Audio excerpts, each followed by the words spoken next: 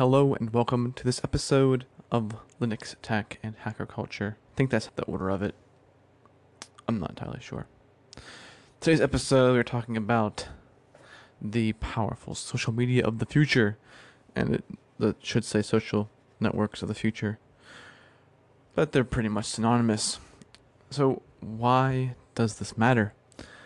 With all the censorship out there today, people are looking for alternatives to the big name social networks.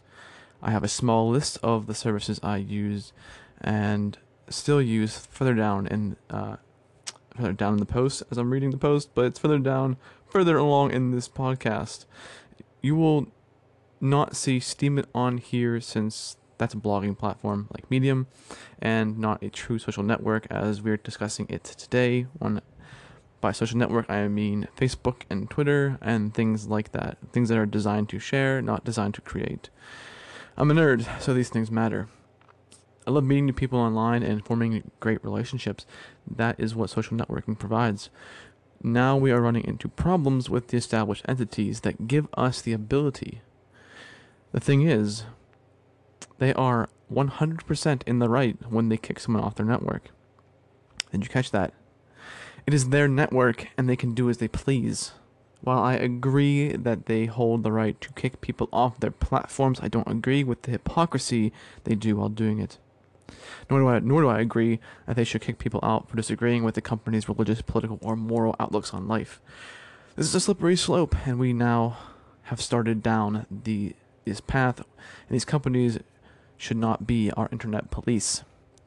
The ability to read or hear differing opinions makes the internet great. I, for one, am a follower of Jesus and do not want people of other ideological beliefs to be censored any more than I want to be censored for mine. If we see these opinions and these points of view, we will either learn something from them or have our current outlook solidified. That's how we grow. Not only seeing what Facebook, Twitter, and other sites want us to follow and believe and see to be correct. That's the danger. So let's discuss what is a social network, how we're defining this today. Just because a site has a social aspect to let people engage around a piece of content does not make that site a social network for me. That does include social media, but for this article, for this podcast, we will be defining social networking sites as those where you share content you created or someone else created, not the sites where the content is created and housed. The focus of the site has to be socializing and not the content. The sites like BitChute and Steemit, the social aspect of the site is a secondary feature to allow engagement with the creator. This makes them a social site, but not a social network. I know this is a semantic issue here, and the majority of people won't make this distinction, but I am, however, making a distinction and for this talk, and when am I ever with the mainstream anyway? So let's continue on. What are the alternatives? The alternatives we have here. This is going to be a list that I have. Alternatives to sites like Facebook, Google, Plus, and Twitter. These all focus on sharing created material more than creating on this content on the site itself. Of course, you can create a blog post on Facebook. You can't do it on Twitter, and you can create one on Google Plus within so many characters. That's fine. These sites do the same thing, but it's never been the main goal. Most people, if they create something, they create elsewhere and they share it on these sites. Same goes with these other alternatives to the big players in the game. The first I'm going to talk about is Minds. Minds.com might have been the first alternative I came across. I heard about this site and its focus on free speech around 2014. This site is free as in freedom, also free as in price. It's open source with a built-in point system. You can buy points or earn them by using the Minds network. 1,000 points equals $1, and you can use the points in a few ways. One way is to use them for boosting a post you made. For every point you use to boost, that will put your post on the top of the site in the boosted section. If it gets seen by a user, the point is consumed by Minds. This continues until all the points you used to boost your content matches the number of people who saw your post. You can also send points to another user as a tip, and they can use it to boost their point. I keep saying boast. This is trash. To boost their post, or they can actually cash it out for their own local currency. Here's a quote from Minds. Minds.com is the central node with over 2 million monthly users. Minds.org is the decentralization hub where you can launch your own social networking app and website based on the Minds free software, which can be private or public and federated. So Minds.com is a central server, it is a central node, but you can have a federated version, it seems like. But if you're using Minds.com, it gets shut down, then it basically goes away anyway. But Minds.org still works. It's kind of how WordPress.com and WordPress.org are different, where WordPress.com is a central server where you can blog on. WordPress.org is the same tools as that you would find in WordPress.com, but it is a way that you can host it on your own server. That's kind of what they're getting at here, as far as I understand. Now, we also have, next up on the list is Diaspora. I hope I'm saying that right. The Diaspora project tells us on their site that they have 3 core principles: centralization, freedom, and privacy. All 3 are near and dear to my nerd heart. Diaspora is a federated network like Mastodon, but has more of a Facebook utility, where Mastodon is more of like a Twitter. Each node on the network is called a pod, and they all talk to each other. If the server you are on goes offline, well, the rest of the network keeps trucking along like it never even happened. Diaspora talks about privacy, and I quote them saying, "In Diaspora, you own your data. You don't sign over rights to a corporation or other interest who could use it. In addition, you choose who sees what you share with aspects. With Diaspora, your friends, your habits, and your content is your business, not ours." End quote. So that's pretty cool that is their focus, to keep your stuff, not somebody else's. Again, it's federated, so if the server you're using gets shut down, then you're kind of screwed.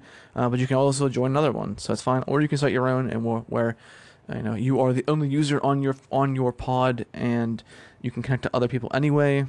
That's an option, but that's more of a nerdy option. I am on. If you go to joindiaspora.com, that's the one I use. I believe that's what it is. Let me look it up real quick. I'm on my computer right now. It is called push the button. Okay, so joindiaspora.com is the one I use. It's the biggest node on the network. It has a few thousand people on it.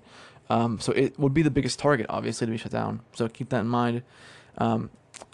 Being a federated service, one server could have rules that another server doesn't. So you can look into that to see, if you don't want to see, tech posts, then you would join a server that doesn't allow tech posts.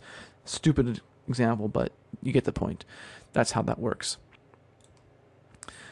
Now we're going to talk about Gab. Gab has had a lot of press, and at the time that I am recording this, recently, since before this, after they got kicked off of the Google Play Store. Their focus is free speech, but they are not decentralized. This has already become a problem for them when their host dropped them after the Play Store fiasco. Gab is an interesting site with many interesting characters. They have this alt-right label since they have a lot of users who seem to identify as that. From what I see, there are these types of people, but also many middle-of-the-road types as well. If you don't like the content of someone there, you can block them yourself. This keeps their post out of your feed, even if someone you follow causes a trigger to make it show within your feed. Yes, I'm looking at you, Facebook. Stop that. Actually, I don't care. I don't even use Facebook anymore. Gab says they will censor no one that follows their guidelines. This is an issue for me since they still hold the power to kick you off the network entirely. They have not abused this ability as far as I know yet, but he says they won't in the future. Their guidelines are legitimate. I believe they are straightforward and easy to understand, but then again, everything's open for interpretation, and who says that my idea of what their thing says isn't what they say, and they could bend the rules, so that can be an issue. I have I am on Gab, and I have been following the founder and the creators of this platform, and they are looking into moving it to a decentralized manner, but I have not heard anything of it yet. They might be getting into, so the next podcast on Friday is to talk about a service called DAT and a browser called Beaker, and it is a decentralized web service. It's awesome, and I believe I know the owner of Gab is looking into that. Maybe they will make it a peer-to-peer version so that everyone can have a piece of the pie, basically. So stay tuned for Friday for that one. And then we have Mastodon, guys. I love me some Mastodon. If you're on Mastodon, give me a follow at jrswab at mastodon.xyz, and let me know that you followed through from this episode of the podcast, and I will follow you back because I love building up that social aspect. Mastodon is a decentralized Twitter. As I said before, they have a 500 character limit, which is kind of funny that Twitter now boosted.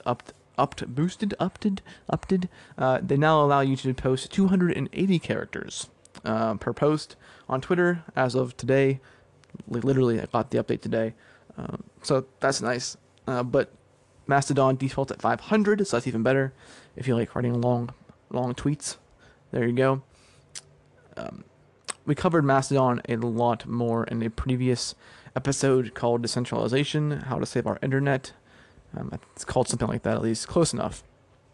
So go there, listen to that if you want a lot more details about the Mastodon platform and how it works. It is a federated service, so again, if you are on a server that gets shut down, you lose all your stuff, but the network still continues on as if it never happened, and you can just make a new network. You make a new profile on another server.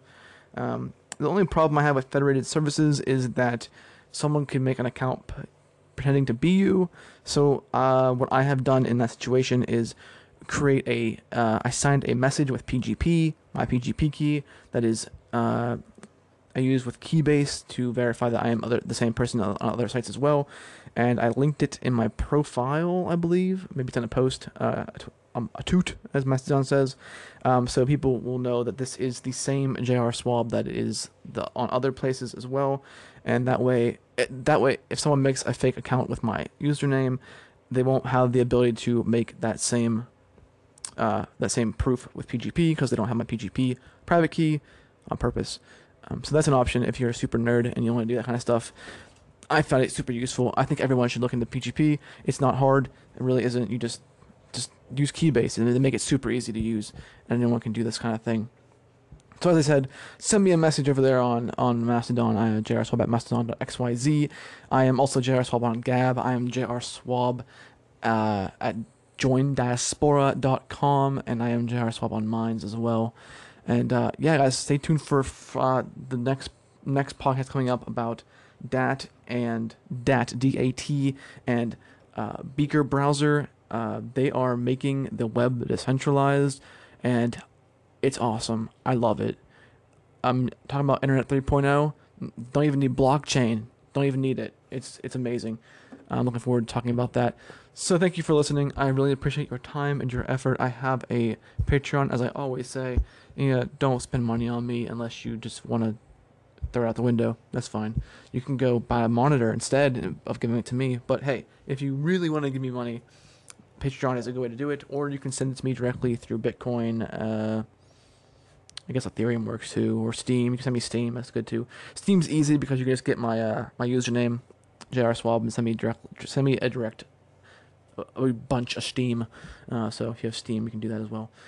But no, never any obligations. This podcast will always be free, and there's never any paywalls for my content. I create because I love to create, and it's nerdy because I'm a nerd. Thanks for listening. I really appreciate it. Until next time, guys, stay nerdy.